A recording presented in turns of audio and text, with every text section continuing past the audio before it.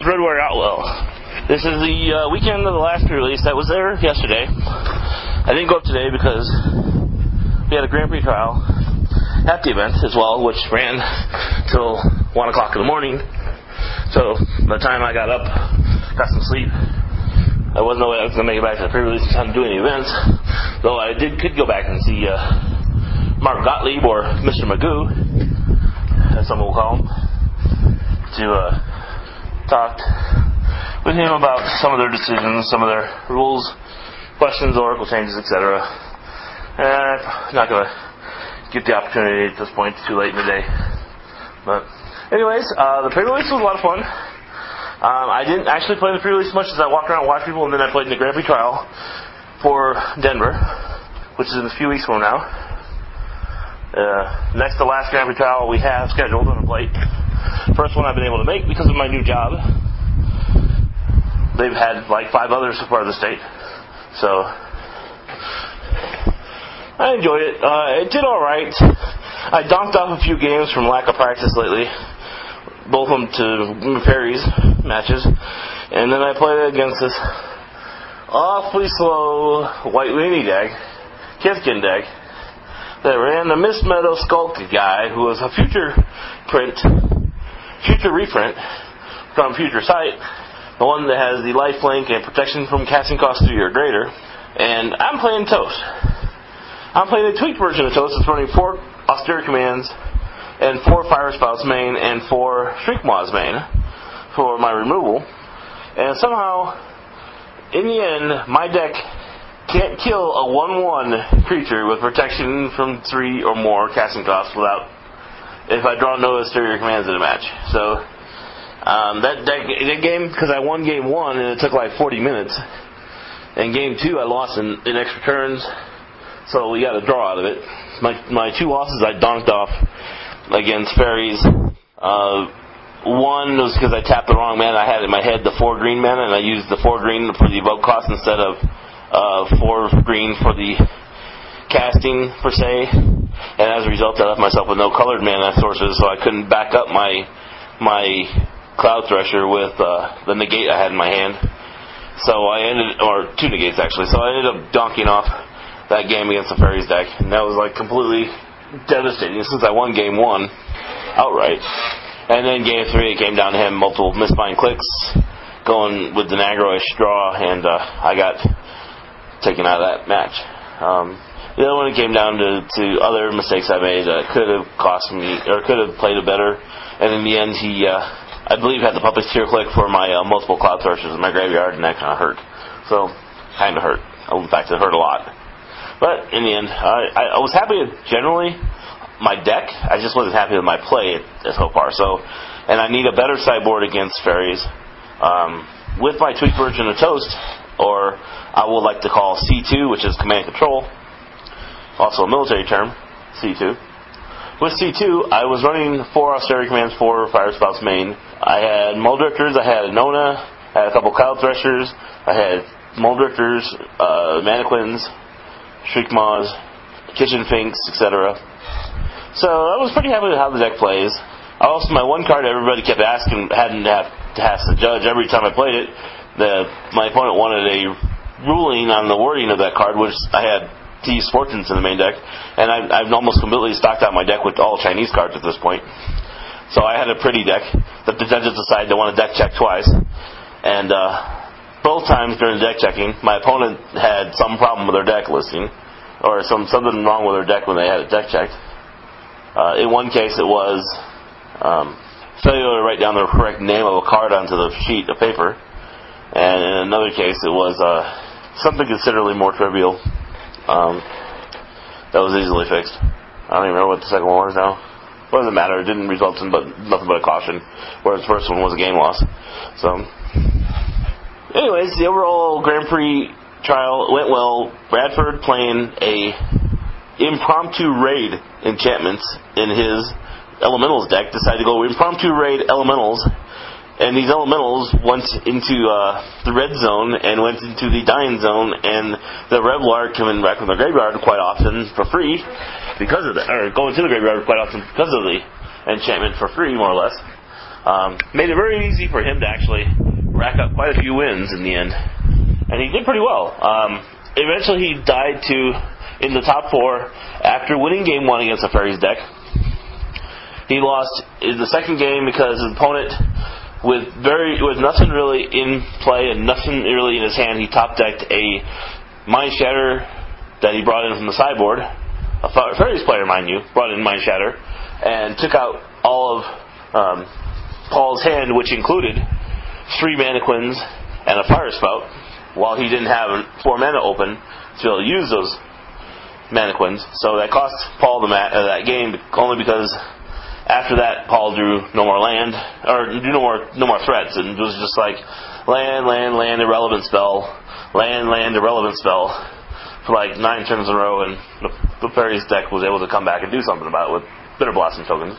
And in the second game, he goes, alright, Paul does something, clears up the board, gets on the offense.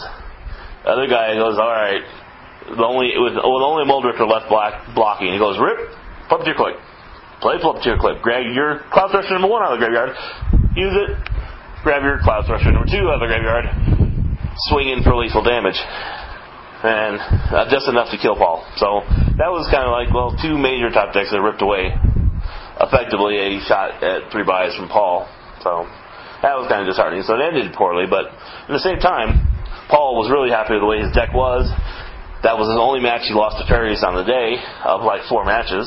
And in the top 5 of that Grand Prix trial, which we had, I believe, 46 people in, 5 of the top 8 decks were Fairies, which does not bode well for the PTQ, which is a week from yesterday, coming up in Denver, our first PTQ, and the Fairies are in high order right now.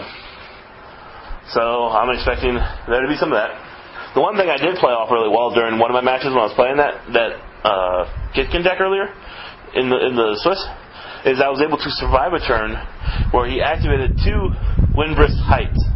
One was Mirror Weave, one was Oblivion Ring, taking out my only blocker, and I was able to effectively survive that turn, which gave me a huge advantage, because shortly thereafter I go, Arsteria Command, take out the enchantments, take out his creatures, get back all my Kitchen Finks, and build myself back up from like 3 life back up to like 15 life in the process of all this, with my Kitchen Finkses in mass, and Mannequins in mass, and enough blocking involved against the Kiskin deck, which at that point ran itself out of steam and was playing off of the top of its deck. So, and eventually I pulled that game out, but yeah, I was happy with that too. I played against the green-white Kiskin, or green-white Elves deck, which I completely smashed. Like, he did a total of 9 damage to me in the match. Played a couple other easy matches too, and did some wins. But I was happy with the 3-2-1 results. The deck was happy. I just wasn't happy with my own play because I really donked off probably one, if not both, matches against Fairies. That cost me a top 8. So anyways, back to the pre-release. This is the Eventide pre-release. Wizards announced not that long ago that they were going to change the focus of what pre-releases are and go to more store-based release event type style pre-releases. So I got to thinking, and I had some questions, and I got to talking to some people, and checking on the fallout of what this really means in the end is, did you know that not only is this the quote last big scale pre-release we're going to have, that also means no more paraphernalia to collect like I used to, no more quote pre-release rares like I used to collect, albeit there'll be now release cards, and the release cards will probably be Mystic rares.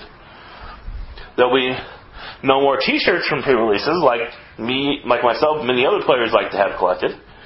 There'll be lesser production costs for WotC because they're producing less things to publish, or less things to produce. That is pre-release specific.